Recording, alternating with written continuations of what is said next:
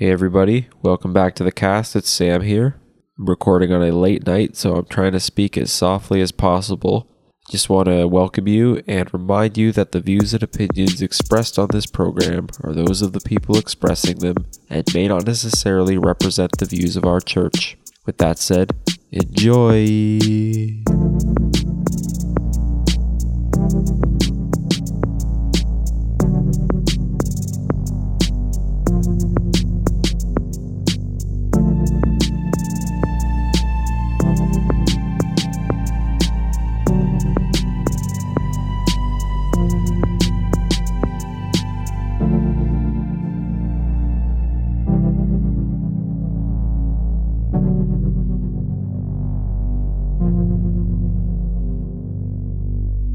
So it's been a few weeks now that we've been recording these shorter episodes. They've been averaging, 20 to 30 minutes shorter than the way we used to do them. But if there's some of you out there that are kind of missing the longer length of the episodes, then I have some really good, really practical advice for you.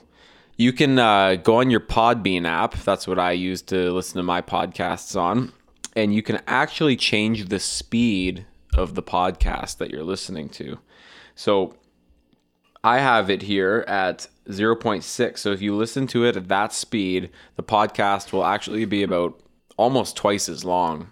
So if you take a 40-minute podcast and, for example, listen to it at half speed, that's going to be an hour and 20 minutes long. So there you go. So problem solved. Here's what it sounds like. Me saying there's different strains and different kinds of stuff with different compounds that are good and bad and medicinal and not and whatever. And so that's Mike and I talking about weed, and the one downside of that is we actually sound like we've been using it. Yeah, 100%. So it's very funny if you wanna give that a try, because that is unfortunately the only means you have right now to get a longer podcast from us.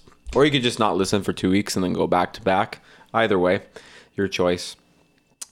Anyway, Mike, shifting gears a little bit here. I've been growing my beard out, as everyone knows. Have. Yeah, I'm not sure that it's for me though, because I just can't stop playing with it. Even sitting here right now, it gets worse. So it actually gets worse. Like, you don't ever lose the joy of stroking your beard. My wife. I know you don't. No, my wife says I need to stop stroking your beard. Because I'll just sit there and just sort of play with it, and then the hair falls out and gets everywhere, like right now. Oh, really? Are you almost like a cat, shedding? I will never identify as a cat. Are you almost like a dog, shedding? A wolf, yes. Okay, a wolf. Yeah, a big bearded wolf. That's one way to look at it. Yeah. Yep. Sorry, we're eating chips here. A little bit of chips getting stuck in my throat. But yeah, beards are, I do think they add about 2 or 3 years, I think, onto me. I think without the beard, I look about 22, 23. And with the beard, maybe I could pass for 26, probably 27. Yeah, man. I don't know. I've been told I have a bit of a baby face and very youthful eyes before. But you definitely have youthful eyes. That is for sure. Can't avoid that when you have blue eyes. But also, just I think adds a nice proportion to the face. It does, yeah. You can really, if you have a weak jaw, you can add some volume there. And I just feel like my forehead's so big. That when I don't have the beard, I lose a third of my face, and just it's all forehead. It's so annoying. It's so jarring when you shave your beard, though, because I know you did back in the winter. I think I hated it. Yeah, I think I'm getting to the point where I kind of need to change it up. I think, but I don't know. It's obviously so just what's the right word? It's just so narcissistic to care that much about the way my face looks, but. There's definitely been episodes that we've recorded of the cast where I can distinctly hear you stroking your beard into the mic. And I try to silence it. If I'm talking, I can silence it. There's other times where you're talking and there's not much I can do. Oh, that's funny. Yeah. Yeah, you... it's a bit of ASMR going on there. I don't want to be producing that, but hey, I guess if you like it, I can start a YouTube channel and make some money, so why not? There probably is beard stroking ASMR on YouTube. Man, the internet. We find out just how to make the dumbest things. Well, you know who else had a beard, or at least Christian art portrays him as such? Jesus. Oh, that's an awesome segue. That's great. I know. I did want to talk about this tonight, though, because I was just thinking earlier this week how we have a, conception of Jesus as like having long hair and having a big beard and usually like kind of white robes and, a tunic and sandals. Like that is the image that's been, traditionally passed down throughout history. Although I suppose everyone kind of probably looked like that, I guess, back in Jesus' time. But like, where do we think that comes from? Like, how early would they have started producing like icons of Jesus to sort of illustrate his life? Maybe for children or just for people, because I guess people like religious iconography. They find it helpful. Yeah. I'm pretty sure it was really early. Yeah. I'm pretty sure one of the early debates was actually about creating images of Jesus, right? Because as the image of God incarnate, and one of the commandments being not making an image, an idol of God, right? Image, yeah. That it was one of those debates. Are we allowed to, if he is the image of the invisible God, but we've seen his face and we can is it a wrong? And I think ultimately the decision was it's not wrong because he's the image incarnate. But those early ones, right? It's very, if I remember seeing them correctly, it's still very just like, it wasn't realism.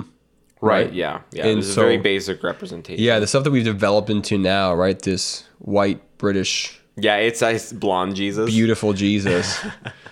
Is not what original I can't speak tonight. Iconography. Wow. Don't edit that out. That's just real. And I also stutter. So what can you do? Was really about like, it was more about capturing, the story and the thing is, we don't understand, I don't think, well enough what icons in art was meant to be in the church. I remember doing a history class, Eastern history, which we don't often cover ever in school, but I got to do a history class in college on it. And it covered some like the Eastern Orthodox Church and things like that. Yeah. I also had a class on the Church Fathers from the same professor who was really big and one of the actually few scholars who knew about this in the Western world. Talking about the power of icons and image and symbol, and how we've kind of got afraid of that. That we're afraid of venerating icons or worshiping through an image, which I think is a fine fear. In the Catholic Church, they often get accused of, particularly like old school Reform types, as like worshiping idols in the church because they've got usually Jesus on the cross up at the front, very, explicit, very detailed. And that one's a little, I think, having Jesus on the cross still, I think actually is theologically problematic. I've got one in my room. And you're theologically problematic. That's the thing. Because he ain't there no more, right? I know, but I don't think there's anything wrong. There's nothing wrong acknowledging with that he did die. He did, but he also came back. And so, I don't know. But to me, like, the more compelling image of the cross would be the empty, like, of his death would be the empty tomb, if you want to illustrate the fact that, like... Yeah. I mean, you don't really hang empty tombs on a wall. It's not... We could try. Start a new thing. Yeah. I think that would be confusing. C3KW tradition. Yeah. No, like, and again, I don't really feel there's a big issue, because, it's a remembrance thing. And that was actually what this professor would say, is he said that, like, part of the use of them was to almost subconsciously remind you of truth, because your brain kind of processes the image before you consciously process the image.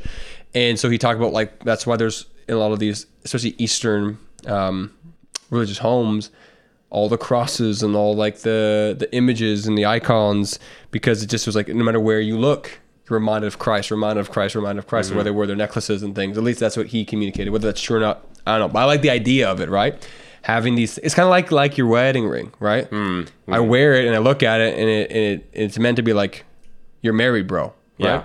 Not that I ever need to be reminded of that, but just like, I think the use of iconography, I can't even say that word. Iconography. I'm having a rough night, Sam. This must have been my fasting day. I'm so holy. Just kidding.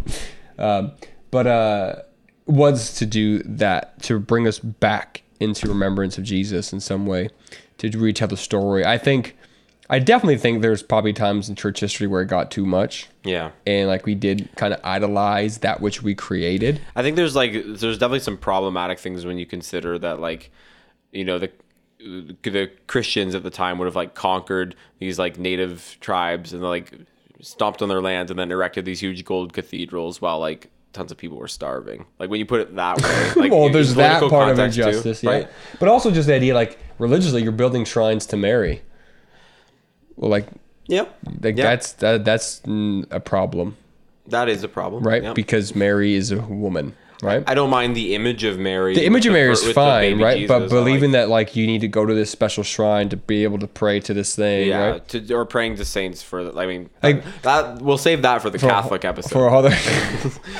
But I think that's part of this conversation only because the statues and things are part of the Christian art. Yes. Right? And I remember one professor saying that the issue was that the art can replace the image that's not supposed to be in your head of God. Right. Right. So it like that you have to go to this place. It formalizes God in some way. Right. And so there is a danger of that. And I don't think we'll ever, because even if you think about Jesus now, like you probably have some thing that pops into your mind that's not accurate of who he is. For right? me, it'd be like my children's illustrated Bible story book right? that I had. Like, yeah. And so that's like sometimes like when I think about Jesus or think about coming to him in worship, I actually try to purposely not, this is probably too much, but not view the face, right? Like, and kind of think about, a lot of times I try to make it very regal in the sense of like coming into this courtroom of God, like the throne room of heaven, right? And like bowing at his feet. And so I kind of image the feet on the throne. And I know he's a father and he's good, but it helps me, I think, in a sense, protect my mind from wanting to see something, if that makes sense, which is kind of like the Protestant fear.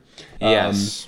Where I do think, like, we've talked about this before, like, art in church is a good thing. Yeah. I think we should care about our art, whatever form that comes out of, like, whether it's Instagram art nowadays, which I know people probably wouldn't think of in this category, but it's still art we create, right?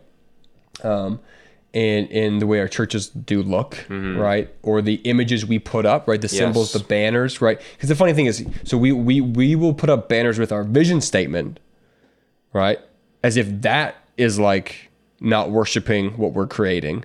Right. Yeah. Yeah. But let's not have an image of of feeding 5,000. Right. Yeah. Right. Stations can't have Stations of the Cross. So I think there is a culture thing there. There's a tradition thing. There's a couple of generations removed now, because I don't think like my generation, us, care even think about it. No. Right. Because that whole stained glass statue thing isn't really. It's the old churches that do that. It's not really like it's not even a concern for a lot of us. Yeah. Both good and bad. Because I think it can be distracting. I love stained glass. Big fan. I think it can, like I like. It's funny because some of like the backgrounds they put out for like worship music is stained glass themed. I've intentionally chosen some of those just because I think they're so beautiful and like feel holy to me. But well, I think that's where the line becomes blurry, right? It's like, why does this thing feel holy? Yeah, it's because like, so for me, the justification was that it evokes a feeling of being in a holy place, like a church, a gathering of God's people. That would be my explanation. And so then you could get into the bigger historical conversation of why the Catholics and Protestants went, wow, because the place isn't holy. It's the presence of Jesus, which could be anywhere. So let's not venerate a place or say this is holy ground because we don't need to go to Jerusalem anymore because the Spirit's broken out. Like, it gets into a much bigger kind of conversation, but I think Christians and myself, you know me, Sam, often can theologize to the point of death. It's like, just get over it. Like, do not worship this image. How do you do that? I can't tell you if you're worshiping the image. Your heart does. Yeah. And you know it, right? And if you're in a church which has all those images and stuff, and you're like, you can't be there because it's so distracting. We were just trying to estimate how many churches we think are in the world today. Yeah. Earlier, right? Like, there's a lot of churches. You can go to another one. But I think the use of art in the church probably should get better. I don't really know what that looks like. My brain can't conceive of that necessarily because I don't think it should be going back. I do think that church should feel set apart though, in some way. Like you're coming into a place, like the public gathering of God's people, like a place that's meant to be holy. So I think it should feel a little different. And I think that that's what I do like about some of the older church buildings is like, this is distinctly a church. This is distinctly what it's for. But then let's go back to the larger conversation, right? The only reason why we call it church is because some German guys didn't really want to interpret ecclesia right. Right? And we've made it a building. Right, yeah. So to go into that space actually is to be very... The sanctuary, I should say. Maybe, but even that, right? Like the church was the gathered people of God, right? So whether that's China in the caves with candlelight, the beaches in New Zealand on sunsets, the mountains of Tibet. It sounds like a poem. Right, I don't know. Sounds like you're writing a love letter to someone. So that's where like I would say actually probably there's too much of a veneration of space then. Yeah. Or the risk is there, right? Because there actually should be like kingdom. Okay, so kingdom theology would be that, I think, and it may be mislabeling that, but that's how I would call it, so whatever, would actually be that no space ultimately is unholy. And to try to separate those two things out is to go into a spiritual dualism that we want to avoid because we're not Platonists, right? Yeah. There's not the unholy and the holy in our good world created. There's things that we've done that are unholy, like we talk about spaces that maybe have been dedicated to evil, right? Or acts that we do that are evil. But that's what I like the idea of the sacred and the secular in the Christian world. We're trying to fight, right? This isn't like Christian music and it's music from the heart of, right? And so in that sense, sure, there's like Christian made buildings, but like, is it holier because it's Christian made, right? Or what? Because if the idea is reverence and separateness that we evoke through structure, I think like you can definitely think about that. And but I would also argue that potentially that difference or that separateness could just be the kind of beauty we're trying to evoke, which maybe for you is what that holiness looks like. And so that could be a deeper. I would just very much want to avoid. Well, this feels like a church. Well, yeah. Well, why? Well, that is of course shaped by my own experience of having gone to churches throughout my life and been inside of a church, and you know, an idea of church that I didn't even create, like someone else, you know, 1,000 years ago, kind of created some of that. Like I don't know how long stained glass windows on like old wooden or old stone church buildings has been around, but I assume it's been probably 1,000 years, if not more. Yeah, and probably costs a lot of money. Yeah, that's true. And yeah, we don't really live in the world, where the funds exist to make that happen anymore. Well, it's not even that. I would just say like for a lot of the modern church that gets all mad about where to just spend their money, am I trying to go back and saying, well, we're going to create a bunch of art?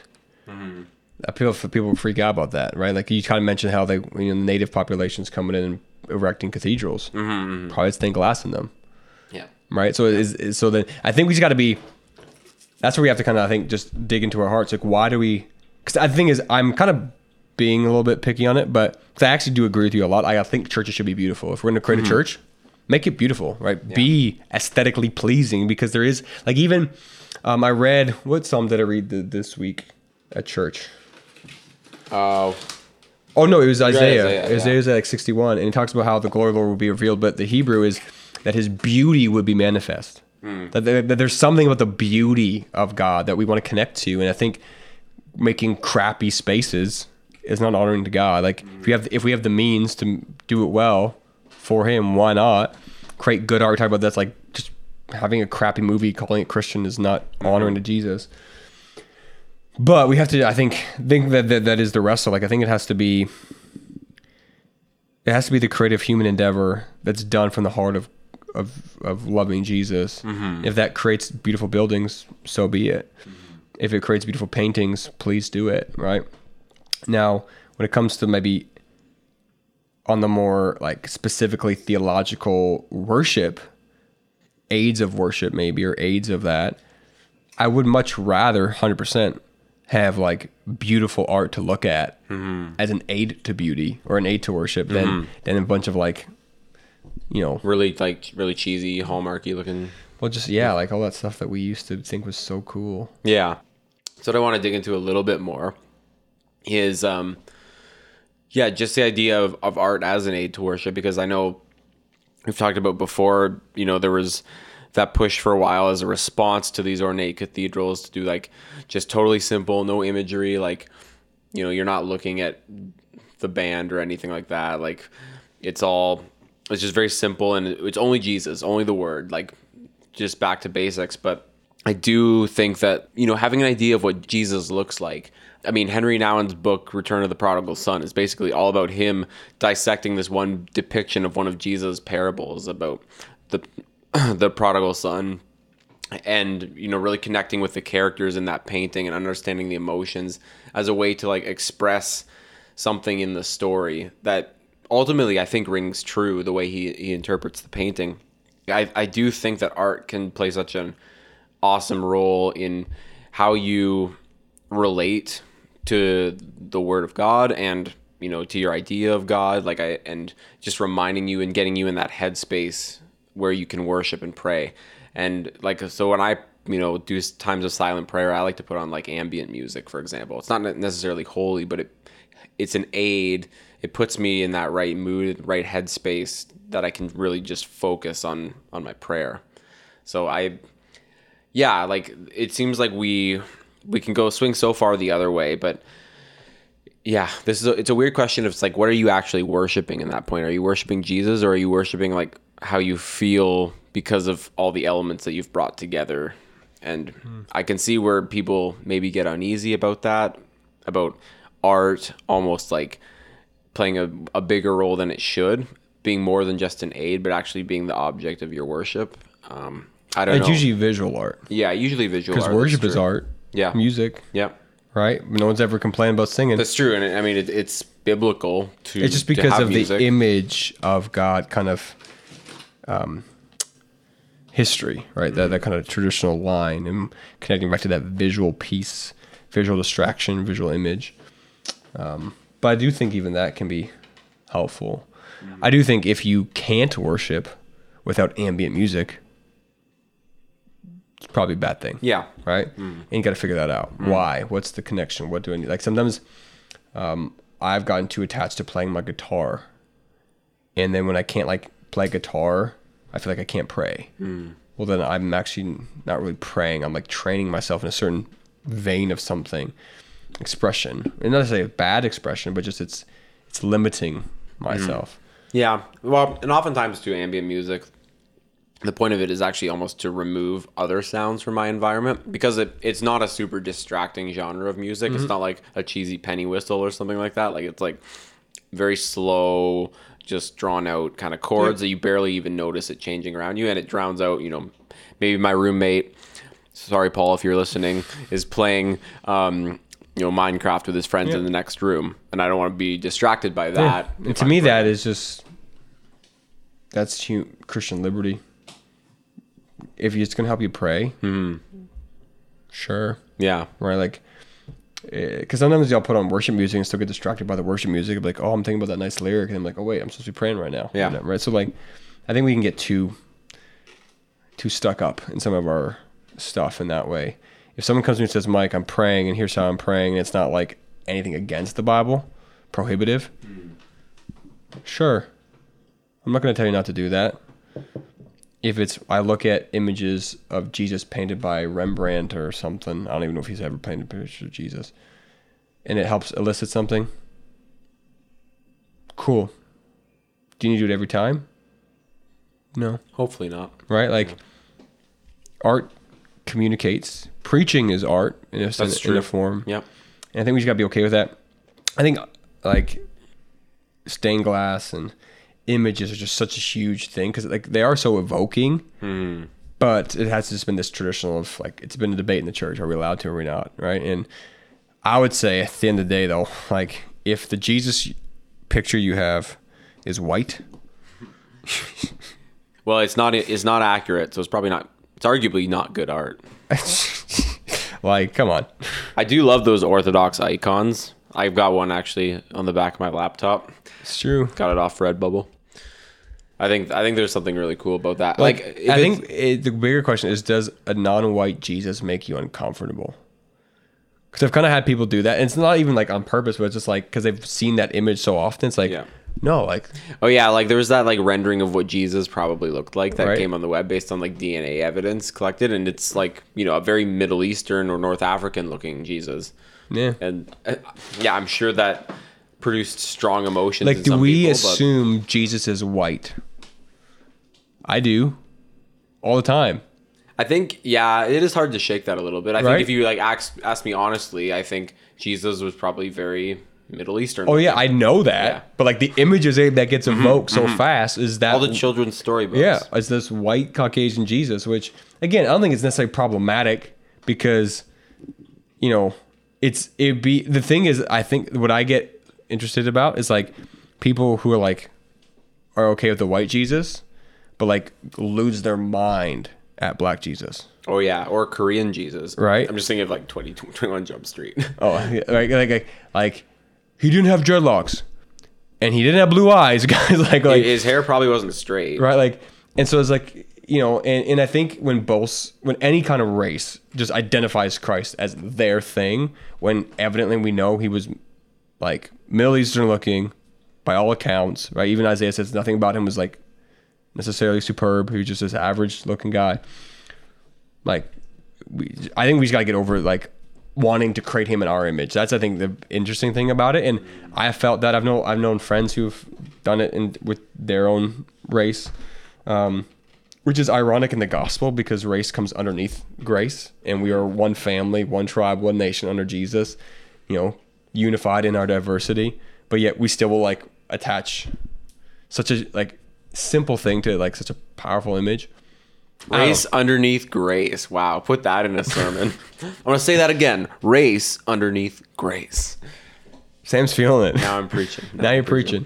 But yeah, it's just like, because again, I can admit it. Like, if someone says like think of Jesus, admittedly, it's those Bible story books which are not accurate, right? And again, are they ever going to be? No, we don't. Like we like. They're meant to introduce kids to Jesus. Right. Kids aren't gonna. They need an image. We all need an image. We do, right? And so it's just not holding those images too tightly. Yeah. And then if you do get offended by different images, asking yourself why. Yeah. Right? And is it worship or is it something else?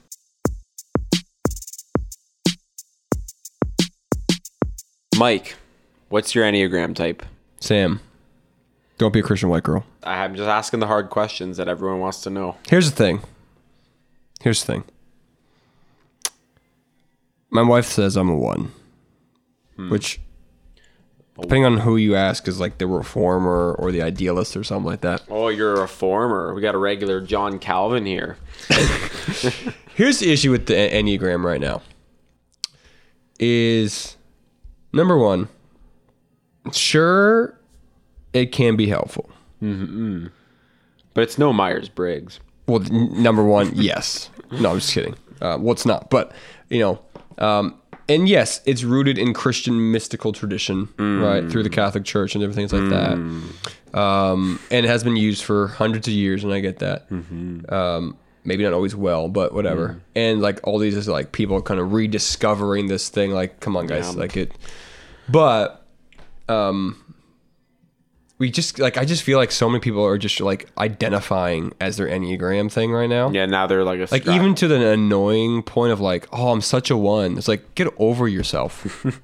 Like, just like, especially when it's like justification for like stupidity and sin. That's kind of a Christian thing because I know it's bigger than Christianity right now, but like, you know, well, of course I do this because I'm a 7. Well, you should look at it as a room to grow. Like, you should actually, if you're going to use it correctly, I feel like you should be like, I have this tendency. This is true. That's they pointed thing, out, right? and it's actually something that might not be healthy for me, and I should try to at least be the best version of this personality type, not exhibit these bad qualities. I think in all of them, like Emily's done it so many times, and every time she's different. Oh, really? Yes, because I think we all actually embody every single one. Oh yeah, in some way.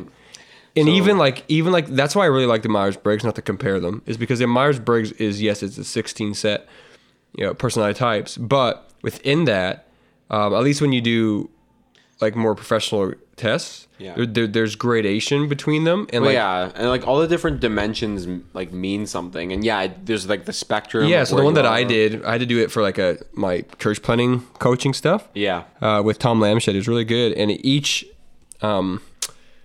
each category, so I, E, all the way down, each had 5 different essentially dimensions that you could like go to the one or the other. Mm-hmm. So I was an I, mm-hmm. but like 2 of my components were like full E, right? So I had an I preference, but I would fall into E in certain things, and you can guess what they kind of were, right? Talking in front of people, demonstrative, like, right? Yeah. And that's kind of just, that is me. I'm an introvert. I know that. Mm-hmm. I gain my energy from, internal processing and self, but I do extrovert pretty hard when I extrovert, right? And so that's why I kind of like that one more, just to be honest, because it actually it's not just 16 components. It's way more detailed. It's so much, it's much more detailed. And I find that one of the things that he kept saying to me was like, nobody's an INF. I am an INTJ now. I was always an INFJ, and whenever I did them, but now I'm an INTJ according to the more official study. Yeah, because there's no INTJ like you, and there are 100,000 like you. And just the idea of like there's commonality, but there's always individuality. Yeah. Right? And just the preferences go so deep in that. That's why I like that one more. I think they're useful like high level diagnostics of the self. Yes, but the thing is, I can't allow that even still to justify. Yes. Right. That is the danger. Yeah. My lack of pacing, my lack of empathy sometimes. You are, according to this, rational, idealistic, principled, purposeful, self-controlled, and perfectionistic. Yep. According to the Enneagram. I would say that I'm also lazy and self-centered. Mm-hmm. Right? I mean, I'm not agreeing with that. Well, like I would say that some of those things are true, but then at my worst, right, I'm principally lazy. I really want to serve myself right now, right? Like, so anyway, it's the whole point is the Enneagram itself is just don't let it become your Bible. No. Ladies, like, and I mainly say ladies because they're the only ones who usually talk about it with me. I'm sure I find this stuff fun though. I'm sure there's a lot of guys into it, which is fine. Like, it's not like a gender thing. I was just saying because ladies talk about it way more. And like the whole like Enneagram and coffee Instagram thing, like, come on.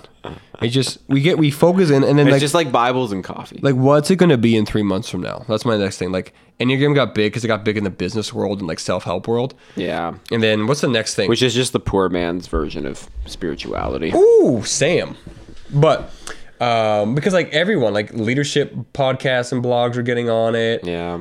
Richard Rohr's got some books on it. But like it's blown up and it's like whatever. It's not Jesus. And again, we talk about how like our personality needs to be reformed.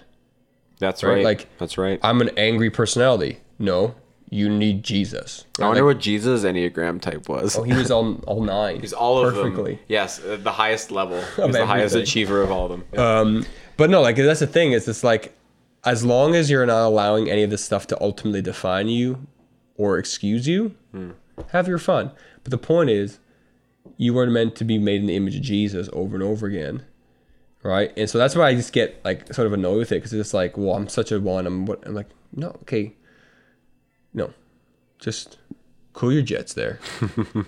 like self-understanding is so important, self-awareness, especially for leadership. If you're a leader, you got to know yourself, know your tendencies, know what you do. But it's like, I don't know. Every time Emily reads me another one, I'm like, yeah, I do that. And it's like a different number. So I don't know. An Enneagram just annoys me right now because everyone's into it. And maybe I'm one of those guys who just like having that thing that like no one else likes or something. Mike, do these characteristics describe you? Sensitive, introspective, expressive, dramatic, self-absorbed, and temperamental? Yes. Well, that's the Enneagram 4. Right? Like that's what I tested as. But what's it called? The individualist? The individualist. I believe Art 4 is the artist as well. Yeah. I think a lot of creative types tend to be that. I'm also an INFP. That's my Myers-Briggs. INFP. Yeah. I always loved being the INFJ in my own mind because it was so rare to be one apparently. Yes. Yeah. And then my real test came out and I'm not. But I also think personality types are not as stable as we like to believe. I don't think I'm. Well, yeah. I feel like I could be other things than just. I think we change over time, and I think maturity actually can, like immaturity can mask personality issues. I would say. Yeah. And that like eventually you grow up, and there's things that you just like. I think you both change and become more of what you really are. Because like I think in your 20s especially, right, you're just trying to be cool and be valuable and discover yourself. And then hopefully by like 30, 35, you're like, this is who I am. I'm either going to embrace it and be the best version of myself as I can be, or I guess have midlife crisis. But so I think there's just like the idea that I would not believe that our personalities are as static as I think we often believe. And that's just purely conjecture and observation and things, not like it's proven. Because I'm pretty sure some psychologists would disagree with me that there's a stability to it, which I'm sure there is as well. Like, I've not been radically different, but I think my temperaments, my patience changes, especially if you consider the fruits of the Spirit. Love, joy, peace, patience, kindness, goodness, gentleness, faithfulness. Like, I would hope those traits increase in me, right? And maybe they're more connected to like agreeableness and conscientiousness on the big 5. But then sure, I don't care. I'll get better at those, like whatever, right? Like, I want to have that. I want to grow in these things. And so I do think we just got to be careful with that too, that like our personality mapping can become almost idolatry. Although I'm a nerd for it. Like, I love Myers-Briggs. Like, I think it's so fun. Actually, like, I thought the other day I need to go back and like reread my test just so I know it. Then I did another one for church when we first started. What was it called? I don't know, I have it on my computer that like every so often I just go reread it just to like, here's all the interesting things about myself, right? So like I think there's value in it 100%. But as long as we don't do that with like spiritual gifts tests. Spiritual gifts actually and turn them into personality. Well, that's why I don't like them. Yeah. Is because even personality tests, I feel like you can answer them the way you want to be answered. That's the thing, right? You can hide. Yeah. That's why you need a really good test. That's one of my psychologist friends said it has to be, it's not necessarily like, how do you say it? I want to make sure I get this right. It was psychologically consistent or something like that. Like, it was like like the way that they word them is actually sort of not necessarily like a logical consistency, but psychologically consistent. Or he had I know what you mean. Something like that, which I never even considered before. Like a real good test to really sort of get your brain to be as honest, even when you're trying maybe not to be. Like, you always have, there's a level of one where you have to put in everything and just be willing to receive it. I think the older I've gotten, the better I've gotten at taking them, because I'm more willing to be honest, right? Yeah. Well, because I mean, they're only as good as like how much you actually learn from them about yourself, right? And so like if you want it to be some result, then like don't take it, right? Yeah. Which is why spiritual gifts tests are stupid to me, because every Christian should want to be the generous person who gives everything away. Like the way that they word it's like these are all Christian virtues, right? Which is why we don't do that. We maybe want to use it as like an excuse to not give as much. Potentially, right? Like, so like I've actually... I don't have the giving gift. Well, that's why we've done a thing where, not to toot our own horn because we haven't figured it out at all. We're still trying to figure it out even now, how this all applies in church. But like where we did that kind of like questionnaire model, where I've set up a framework for how we kind of can discern the giftings, and we use that as sort of a way of saying, well, find those one or two that sound most like you in your, normal church operations, and then make sure every other one is just a discipline you put into practice, right? And so like we kind of have this thing where it's like it's a 4-question idea, right? Does this gift that we kind of list down, describe, give you sort of an unnatural joy? You have a duty-bound desire, or duty-free desire, not duty-bound, duty-free desire to have been considered effective and fruitful, or have experienced some like supernatural thing. And if the answer is yes to like all of those questions, you probably have a gifting, right? And if I feel duty-bound to be merciful, probably don't have that gifting, right? Although I would want to be merciful, so it's my discipline. So I think we've tried to work ourselves around that, because that's what I don't like about the Christian spiritual gifts. Like, I think if Paul knew that we're doing spiritual gifts tests, I feel like he would be like, he maybe would have added a few more like what cautionary statements. I don't know. I just the more I think about that, I'm like I just don't see that being the pattern. Like, I think we sometimes get so focused on that as well. Like, I think it's important. Obviously, it's part of our essential thing of our church. But like, I don't know, just pray with people and let God use you as he sees fit, and then recognize that pattern.